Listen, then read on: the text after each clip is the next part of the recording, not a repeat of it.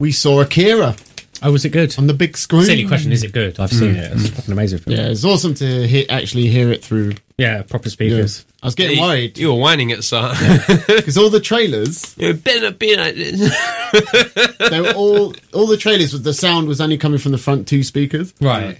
And I was like, oh, for fuck's sake, I haven't paid, you know what I mean, and come down here to hear it as though I was listening to it. Because it is on quite a TV a crummy, that's really it's far quite away. a crummy cinema, the Prince Charles. I took my shoes off at one point, and I swear to God, it felt like my feet were hanging in semen. Prince Charles, they don't mop the floors or anything. That was like disgusting. I had to go and rinse my feet before going to bed, in case I brought AIDS back with me or something. Yeah, I had socks on, but it was seeped. That's like just osmotic. I don't like stale gungy cum. They show porn at the flooring is kind of U-shaped. That's to collect all the the seepage chains are just like clogged. The old hands know like to sit on the edges of the cinema as opposed to the deep end of the pool. Yeah, they just.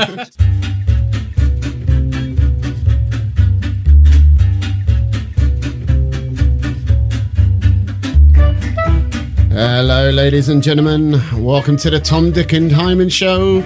I am Tom, and Hyman once again is not with us, but joining me today is Tim. Hi, nice to see everyone. Good to see you, Tim. And also joining us today, Cameron. Hi, everybody. Can you get a little bit closer to the mic there, Cam? Hi, everybody. That's better. And stop touching yourself. Let's not start that again. Coming up on today's show, talking about synthetic alcohol. Could this be the future of boozing? Before that, Angela Merkel admits to making a mistake. Oh. But kicking us off, we're going to be talking about Jeremy Corbyn's children. No, we're not. Well, it's Momentum. It's Momentum Kids, and Momentum pretty much is Jeremy Corbyn now. Yeah. Momentum are pretty much children. Yeah, well, yeah. All of that and more.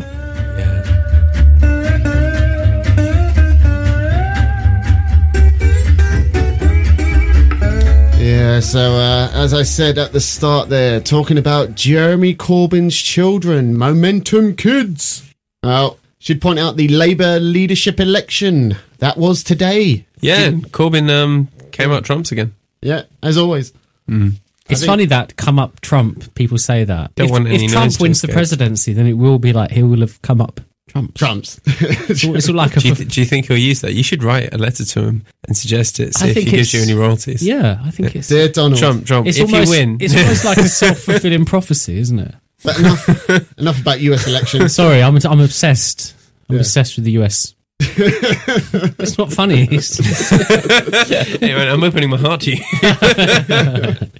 So the Jeremy Corbyn cheerleader squad, aka Momentum. I thought you were going to say ISIS. No.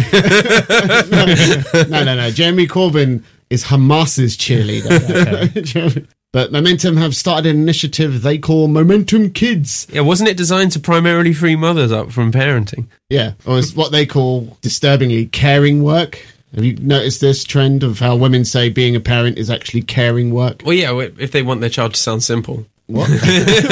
Yeah, my child needs a carer. It's weird. Don't you think it's a bit weird, though, that they're kind of turning, like, mother-child relationship into employer-employee? No, I just think it's people wanting gratification for an otherwise thankless task. Yeah, but I mean, look at it this way. Who's your employer, and how do they fire you if they think you're not doing a good enough job? God. They ring Childline. And you get the AIDS. For a kid, they just ring up Childline, don't they? Or NSPCC. Can you fire my mum? Yeah, my mum's fucking shit. But yeah, you're right, Cameron. Momentum Kids, say, primarily designed to free up mothers who are Labour activists so that they have more time for going out protesting and political activism, I believe they. Yeah, and spitting on Tories and things like that. But yeah, I mean, I think it's fine, the idea of allowing mothers who are Labour activists, giving them more free time to be Labour activists. But it's the bit that's worrying people is the maybe indoctrination, is that the right word? Yeah, where they're being led into this fairy tale left-wing view of the world.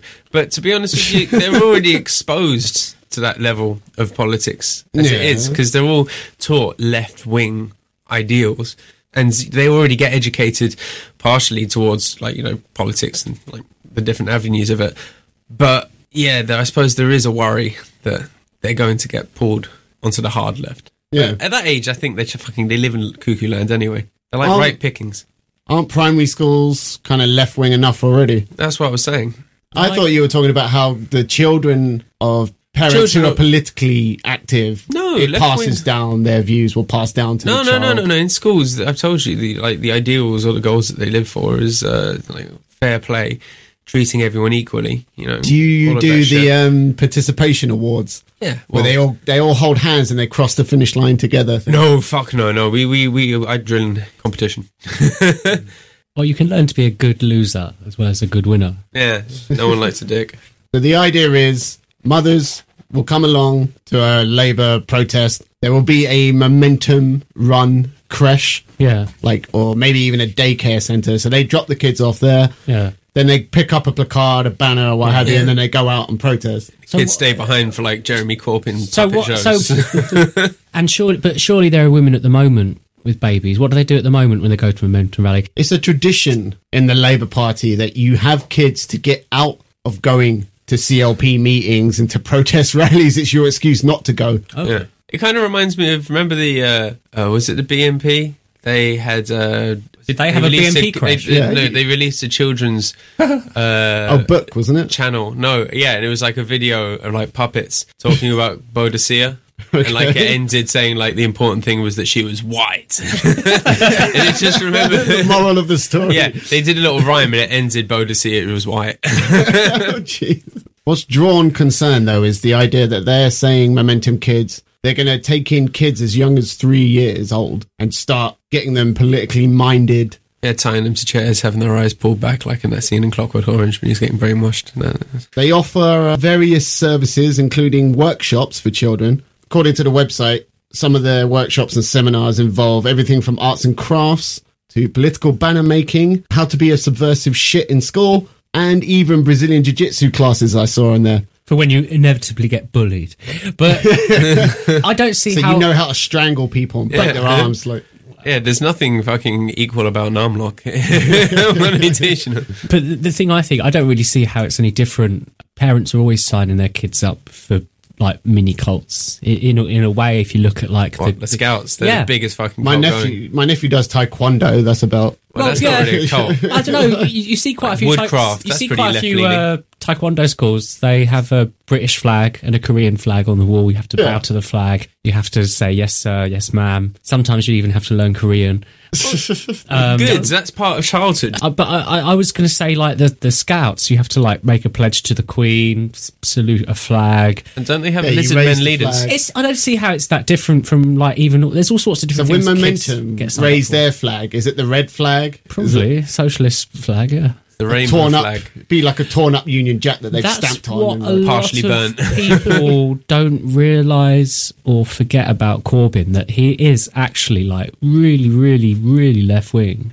The immediate response from the press and from the Twitterverse was one of ridicule, because it kind of it brings back memories of Hitler Youth. Even though Corbyn's not a fascist, obviously. No. Stalin had kids in school pledge allegiance to the Communist Manifesto. Yeah. They had to like learn it off by heart. It doesn't sort of sit very comfortably with most people mixing children and politics. I just don't think it's nice. It's like a loss of innocence, really, because you're already like creating division, saying there's people who are different from you. Giving them awareness of it without having to go too deep into it is always good. I mean, exposure, ignorance is the biggest danger, not knowing about it. That's true. And that kind of breeds adults who are also ignorant of politics and keep on voting for Corbyn. But then I think that's a question more of like mainstream education should teach kids about politics, but not have the partisanship that... Yeah, it does very much seem that, you know, the people that are pushing forward this creche system, Momentum Kids, seem to not be aware of their history and the parallels that are drawn with the things that you mentioned. No, they're... well, we'll come on to that in a sec, but I've struggled trying to figure out what is Momentum, like what are they actually about? And it, like I said at the start, they just seem to be like a cheerleader squad for Jeremy Corbyn. What's their end game? Well, I think it's just to make sure the Labour Party is filled with only people that love Jeremy Corbyn. So they think anyone who isn't a fan of Corbyn is a Blairite, and they just want everyone like that out of the party. And it was founded by Jeremy Corbyn, some would say his best friend, John Landsman, who ran Corbyn's campaign successfully. And then 2 weeks after that, he started this group, Momentum. I think it was the idea was to encourage grassroots activism amongst Labour members and to capture the high spirit that Jeremy Corbyn brought in with his cult of personality, which is completely inexplicable to me. Well, because he seemed quite as a wet fish. Yeah, he's a bit of a wet blanket, isn't he, in some ways? I think it's less about Corbyn and more about the legacy of Blair. Blair is seen as a completely toxic asset to the Labour Party now. He's people who supported him will now call him a war criminal, so there is a sort of, I think Corbyn's just surfed that wave of desire that the party members had to get as far away from Blair as possible. Yeah, I think people genuinely want Labour to be a left-wing option, whereas right now they see it as like a centre-right, if not Tory option. But Momentum, there was that Channel 4 Dispatches documentary that was meant to be kind of damning, and it revealed nothing that we didn't already know. We know Momentum want to deselect MPs they don't like, who they think are not big enough supporters of Jeremy Corbyn. Well, maybe once Corbyn has sort of consolidated his power in his cabinet, I think I saw a clip from that Dispatches programme, and their main desire was to get rid of all the people they thought would stab Corbyn in the back. Like Jess Phillips. Yeah. She said she'd knife him in the front. But, so yeah, maybe once they feel he's not threatened anymore, they'll sort of disappear into the ether. The fear about Momentum is that they are Trotskyite entryists trying to tunnel their way into the Labour Party and change it from within. I think that's true to a certain extent, but the problem is, and I think, Cameron, you touched on this, about how Momentum people, the Corbynite supporters, they don't really seem too politically minded. They don't really seem to be up to speed on like political, like the literature. Failed socialist revolutions. They've got no idea about them. They can't harken back to the lessons of history. Many don't even know who Trotsky is. Yeah, I saw that video where Momentum shot it themselves. Yeah. Going around asking Momentum supporters, do you know who Leon Trotsky is? And they're all like, who? I don't know. But that's they're political lightweights, aren't they, really? I think you could just sum them up as anti-capitalists. They see a world where some people have more than others, and they decide, well, that's capitalism's fault, so we hate capitalism. That's about as deep as their political philosophy goes. Corbyn's a bit of a weird one, isn't he? Like, when he's on a protest rally, yes, he sounds kind of impressive. He's a bit rousing. Yeah, he's a good orator, that's for sure. Well, not in the Commons, though. No, he doesn't do the whole Prime Minister's question time thing very well. He's got the charisma of a doorknob when it comes to like PMQs. Yeah. But outside of that, he's pretty good, and I can't explain. He seems very popular with the ladies, or at least a certain subsection of womanhood. Silver fox. Well, whenever you see him out on these appearances, going around places, he always has like a sort of retinue, like a harem, bevy of women around him, surrounding him, like some sort of human shield. I could imagine him like dressed up as a milkman against assassination. Imagine him dressed up as what? Milkman going around 1970s, just fucking all of the women when the husbands are at work. I think that's why the Momentum crash is going to take off, because there are a lot of women who like him. Yeah. I mean, a problem the Labour Party have. It's really like deep, insightful there, isn't it? Yeah, women like him. And women have babies. One have one. But as I was saying, like maybe if he sort of aims for the female part of the electorate. Maybe he fucked that up when he tried doing that. How? Well, he tried to introduce segregated carriages. Which, yes, I am in total favour of segregated carriages, fucking under the proviso that men can only use the men carriage, women can only use the women carriage. What about LGBTQ? Oh, the transgender. Yeah, Transformers. They can ride on the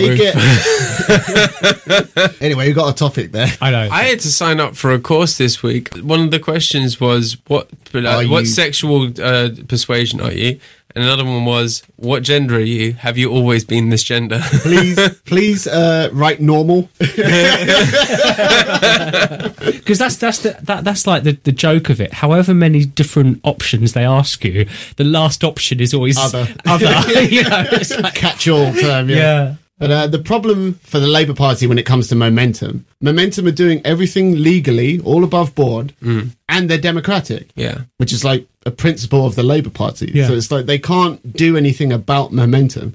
They just kind of have to sit there and take it.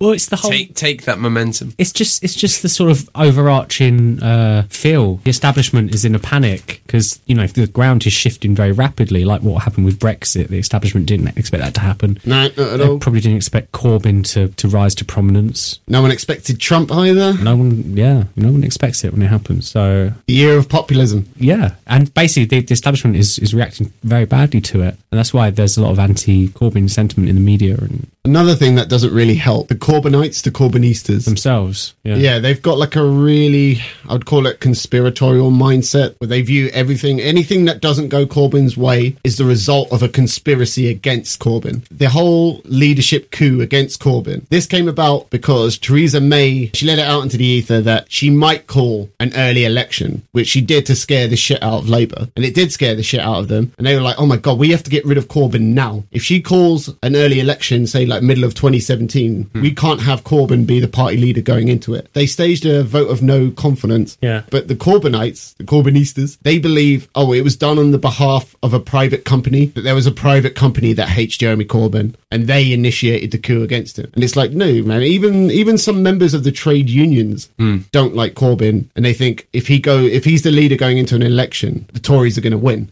So even some of the trade unions want rid of Corbyn. But yeah, however popular Corbyn is, he'll never be popular enough to win an election. Because what happens come 2020, because like we say, Corbyn's won the leadership election. He's won it twice, just over a year now. His mandate increased marginally, not massive amount. Yeah. But if he loses in the next general election, his supporters, they're not going to accept, it's because the country doesn't like Corbyn, they don't like his policies. Like you say, he can't win an election, he has to go. They're not going to believe that. They're going to believe Rupert Murdoch cost us the election. Yeah. The Daily Mail, the big pharma cost us. Owen Smith, he made a call into GlaxoSmithKline, do you know what I mean? And they pulled a favour to make sure Corbyn didn't win the election, do you know what I mean? There's going to be a big conspiracy theory, and they will insist that Corbyn stay on.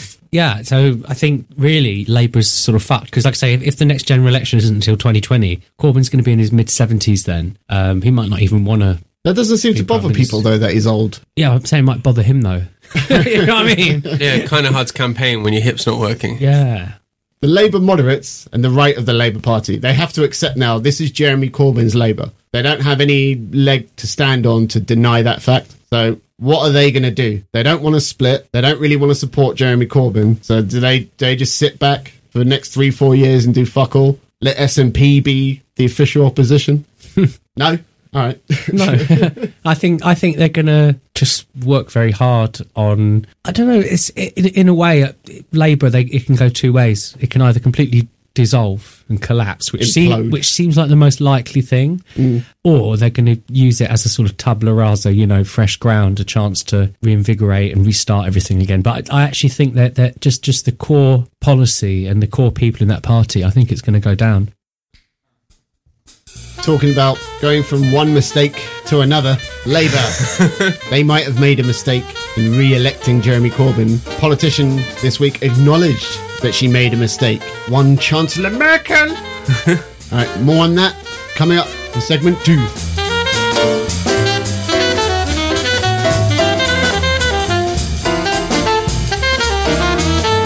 You may recall last year, a little thing called the refugee crisis, though some people called it economic migrant crisis.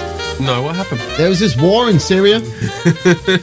Assad was dropping bombs on his own people, and so Syrians were fleeing. They were fleeing into Europe. Traitors. And do you remember Angela Merkel? She stood atop of a cliff with her arms open wide. She made this declaration that anyone who ended up in Germany claiming to be from Syria would be granted automatic asylum. And I think she was expecting about 800,000 Syrians to show up. I think it was like 1.2 million showed up in Germany in the span of like a few weeks. And earlier this week, reports came out that Angela Merkel had admitted she'd made a mistake in what's the common parlance, I guess, is like opening up the floodgates. In German, you say Entschuldigung. What does that mean? Pardon me.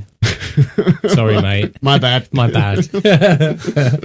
So this admission came after there's been these regional elections in Germany, and Angela Merkel's CDU, the Christian Democrat something, they've been getting their asses kicked. And what's really worrying people is that a political party called AfD, I don't know the German, but I know it translates into an alternative for Germany. They've been making large gains, and it's kind of worrying. Like, we were at a point where we thought, you know what, Europe's kind of done with the far right. That's an issue that's never going to come back. Mm-hmm. But why does being on the right side of the fence sort of have to be Nazi? Far right. That's the thing. You can't be right. You're far right. People wouldn't vote for them if they were properly Nazi. Yeah, their leader is Pepe.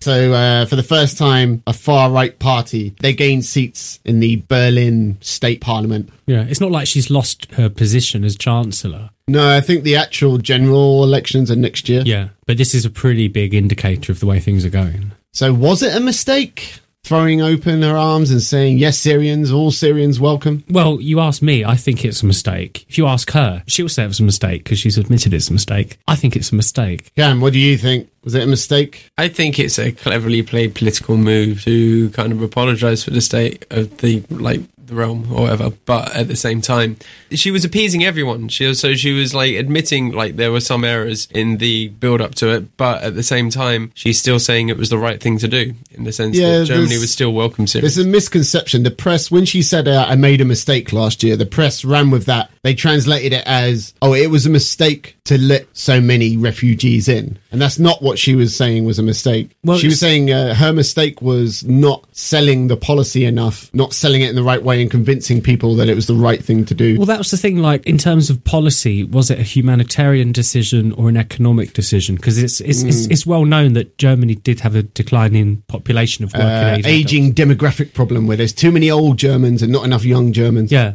Are you being a bit cynical here? You're saying she didn't do it out of the kindness of her heart. She did it more to solve like a short-term fix to a long-term problem. Well, of course, like I say, if it was a fix to this population demographic problem, then you won't actually get the results for a generation, because you need all these people to have children to fill those roles. But selling it as a humanitarian thing, you know, anyone with a right mind agrees that if someone's in need, you should, you know, provide for them. But realistically, to do it with absolutely no constraint or control, like she did, that's the mistake. Where she literally did fling the doors open. She should have just opened one of the doors. Yeah, completely. And be standing there with a clipboard, just checking a bit more. She underestimated how many. She didn't underestimate. The idea was the kind of big debate last year was, oh, look, you've got to stop the drowning. You've got to stop the refugees drowning in the Mediterranean. But the contradiction is, if you say to them, yes, come, keep coming, more and more of you, there's going to be more drownings. Yeah.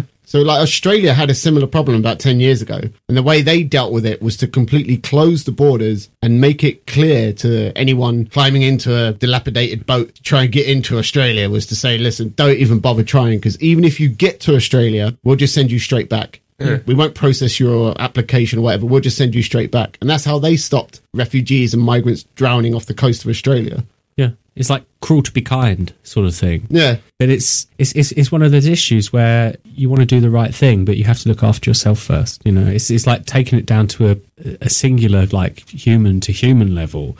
You know, you might let someone who was like a refugee from war, they were walking down the street in rags covered in blood. You'd let them into your house, you'd clean them up, feed them, look after them for a couple of weeks. You wouldn't necessarily keep them forever. What? Yeah, I can kind of understand that. Yeah. Where like you kind of empathise with these people and you want to help them, but at the same time, the scale is something that you're not prepared for. And will cause problems. You don't think it's a case of we've just kind of stopped caring? No, I don't think that we stopped caring. I mean, I think Britain, for one, is a very charitable country which gives money often throughout the year to... Yeah, David Cameron's stance was, no, don't take refugees in. Yeah, keep them there. Just give aid. Yeah, because sometimes they're actually better off in other countries as opposed to ours in terms of circumstance and prospects of being able to survive. I think there was a different mentality World War II, especially when it came to Jewish refugees. Yeah. Yeah, I know, but you kind of need to update that level of politics. That was a long time ago. You need to bring it into the times. And again, with World War II, it was always they were going to go back after the war finished. It's different over here. It's different now because they're not refugees, they're migrants. It's different. Well, the Syrians are refugees, but the misconception is the Syrian refugees that are arriving in Europe are the poor and the destitute, and they're not. They're middle-class Syrians. They're Syrians who are well off enough that they could afford to get out of Syria. Well, there are Syrians who sort of got to Turkey first.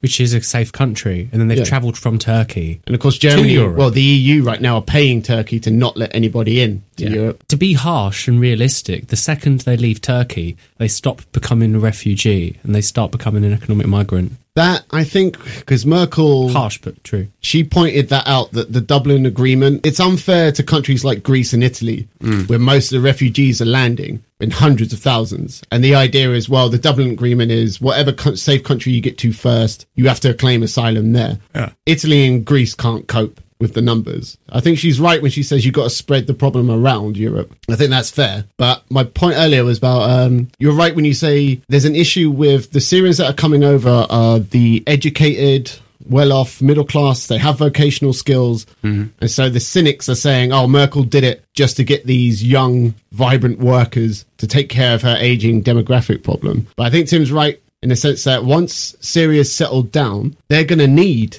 all of the Syrians that left, the educated middle-class ones. Syria needs them to come back, but I venture at least half of them won't go back. Half of them will think, well, look, I'm in a richer country with a more stable, it's not a lawless shithole. Or even worse, like, they might think, oh, I can make more on fucking benefits in this country sitting around doing nothing than I would working the voice of the Daily Mail.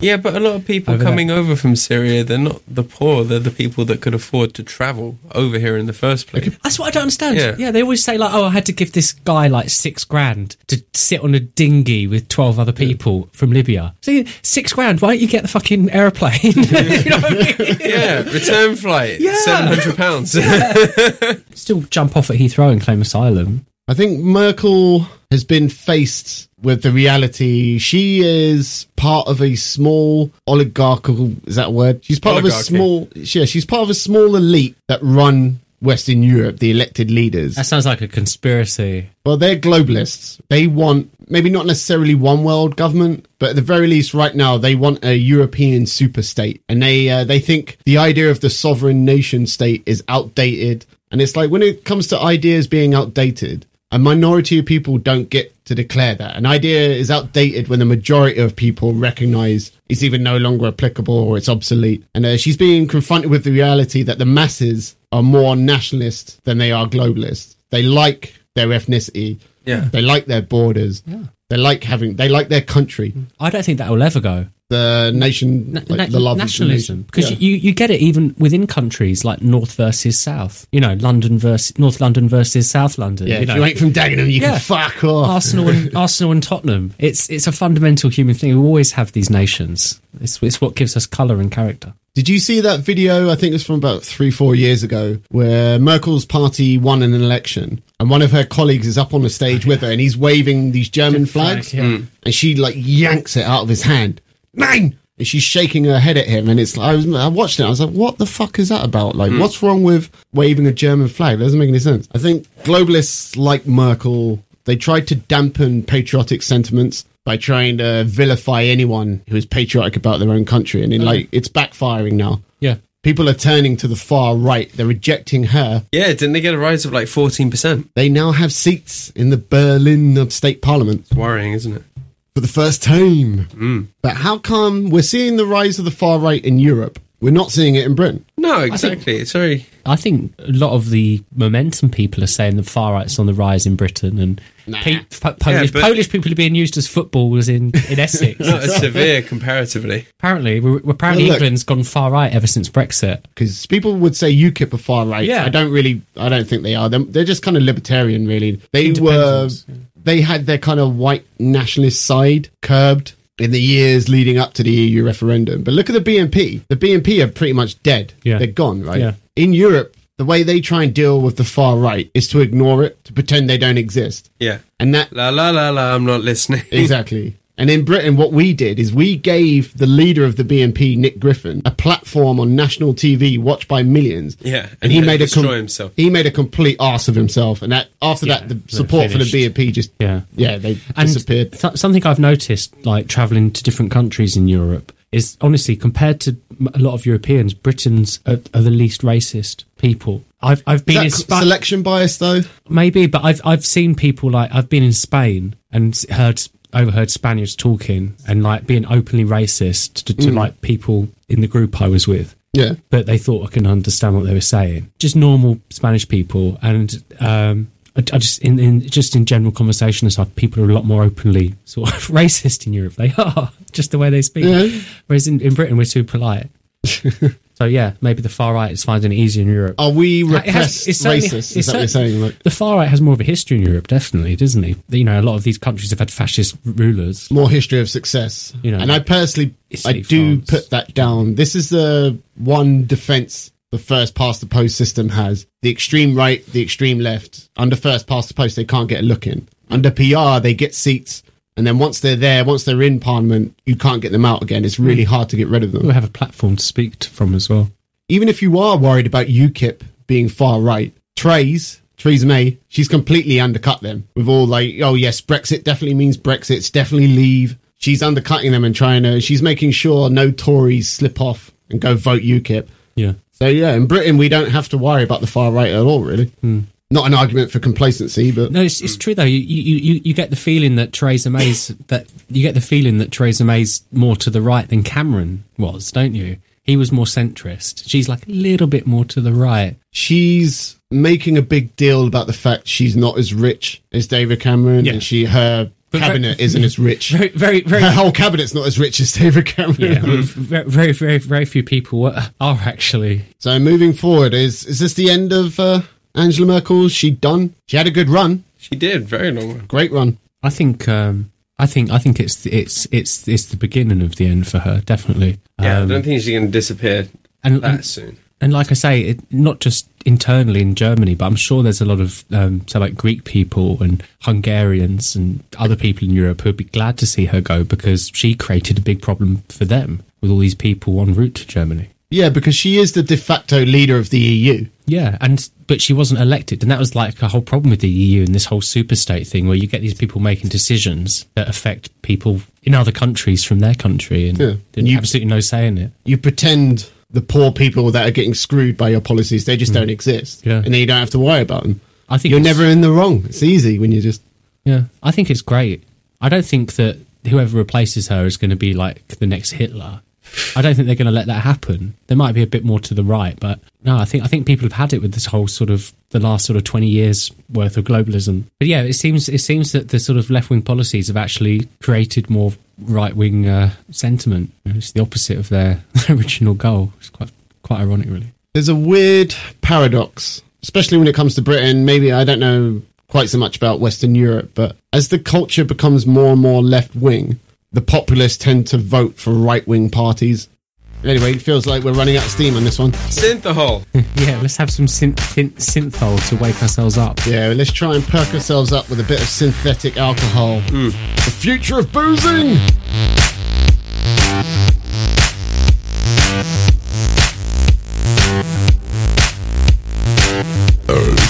Segment 3.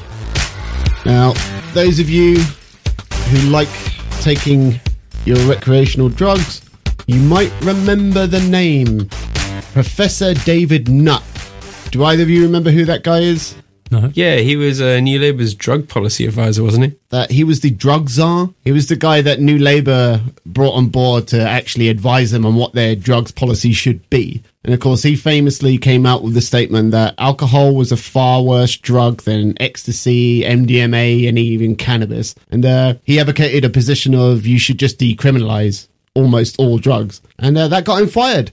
That'll teach him. Yeah, but for the last 6 years, he's been advocating for what's called synthetic alcohol. can, what does it promise to do? It promises to completely remove hangovers and ensure that drinkers will only get tipsy rather than legless. Plus, you can take a pill which completely, gets rid of the effects. Yeah, that's a good problem. Within an hour. But it's you drive your way home. Yeah, it's fine. But it's not like getting fucked like you would on alcohol, because it says it's a derivative of Valium. Yeah. So it gives you sort of Valium-like effects, which is different from, it's different if you take 6 pills of Valium than if you have 6 pints of Stella. It's different. You can't really call that getting pissed, getting fucked, can you? You won't want to sort of dance and smash stuff up if you've had loads of this synthetic alcohol. You'll just sit there and be quiet. Yeah, because I don't know about you guys, but different drinks have different effects on me. 100%. Oh yeah, gin turns me into an even bigger cunt. Oh wow, that's quite impressive. Yeah, see, I insulted myself before you did, so, Whiskey makes it takes away your edge.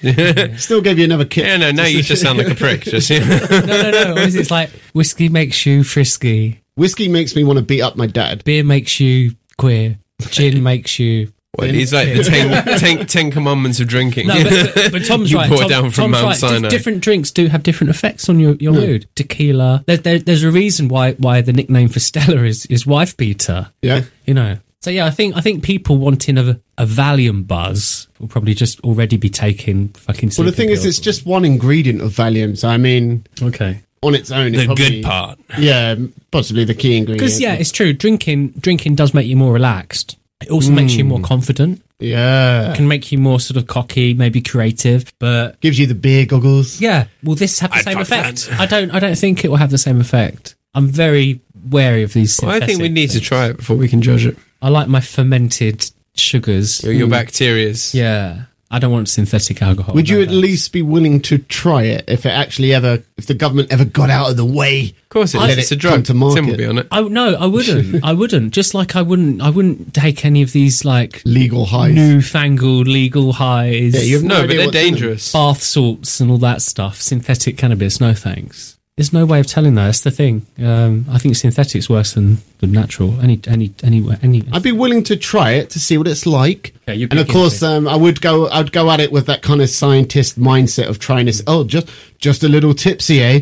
We'll see about that. Can you buy it though? No, it's not released yet, but it's. So is this like a big business opportunity in the offing? Just but we need to get past UK laws before being able to do anything like that, because it would be considered a drug. This is why David Nutt, Professor Nutt, he's been doing it for about the last 6 years now, of trying to get synthetic alcohol in the public's consciousness, make them aware of it. Right now, the government regulations are kind of preventing synthetic alcohol from coming to market in the same vein that they tried to stop e-cigs. Of course. But that didn't work in the end, did it? Have you noticed, Cameron, these days, the stigma's not there around e-cigs? I remember when I first started seeing people using e-cigarettes, they would cover it up completely in their hands. Okay. So no one could see what they were doing, and it immediately arouses suspicion. Yeah. But they've got the huge chunky ones these days. They're like the size of a person's fucking palm. Yeah, I know you can get small ones as well, but I see a lot of people who use big ones. Yeah, that's because it's almost like a pipe. But the pens they're unreliable, they leak. Yeah, I've got one of the refillable ones. You're seeing the bigger ones more because they're more reliable. They don't leak as much. Okay.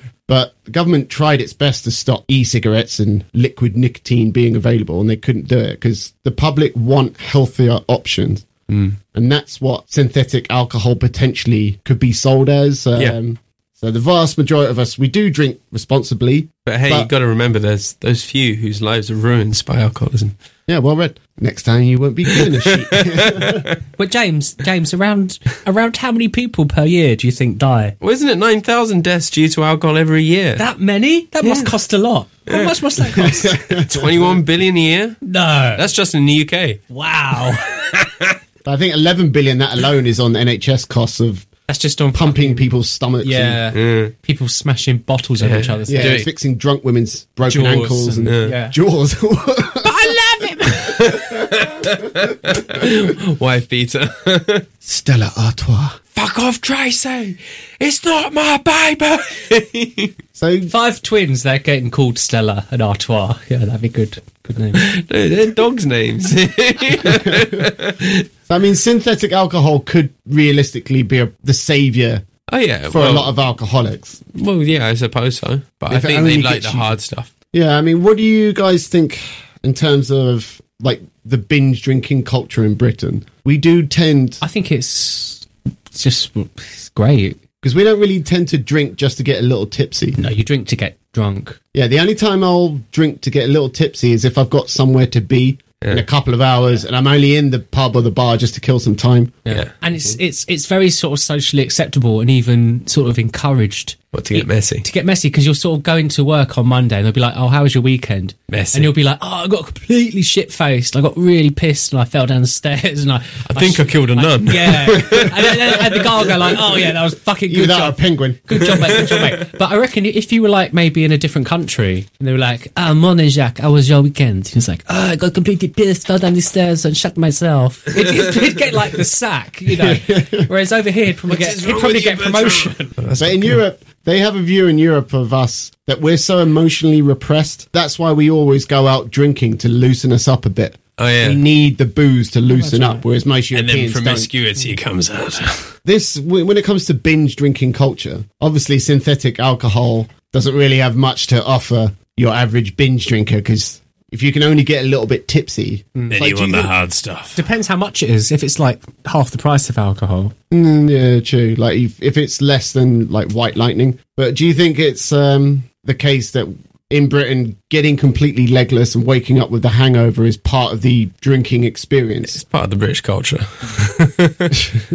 Well, Fish and chips. You're not British until you've worn a traffic cone over your head like a fucking crown. maybe we're just stuck in the past, and the way that people get their kicks and highs is changing, and we just can't accept it because we're used to this sort of natural thing where you ferment some fruit and you get something that will make you feel funny. We're just too used to that, and the sort of thought of taking an artificial chemical in a sort of measured way to change your perception. Yeah. That becoming a mainstream thing is quite a weird sci-fi futuristic sort of thing, isn't it? It might just be the way of the future.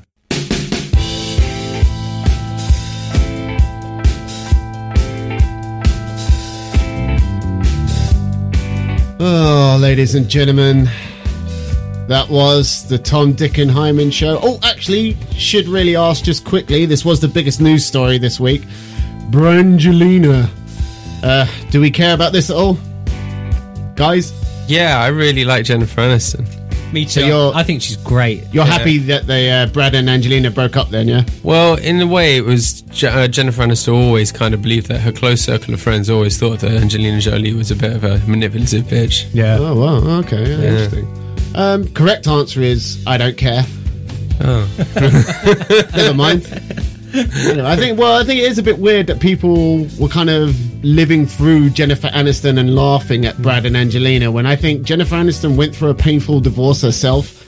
Maybe she has a bit of empathy, I don't know, but whatever. That's another topic. Well, I saw a headline that said the residents of Aleppo were devastated at the news. Brad and Angelina. What? No, it was meant to be a fairy tale Hollywood romance. How can this war get worse? Anyway, Why is the world so dark? anyway, ladies and gentlemen, thank you very much for joining us. Until next time.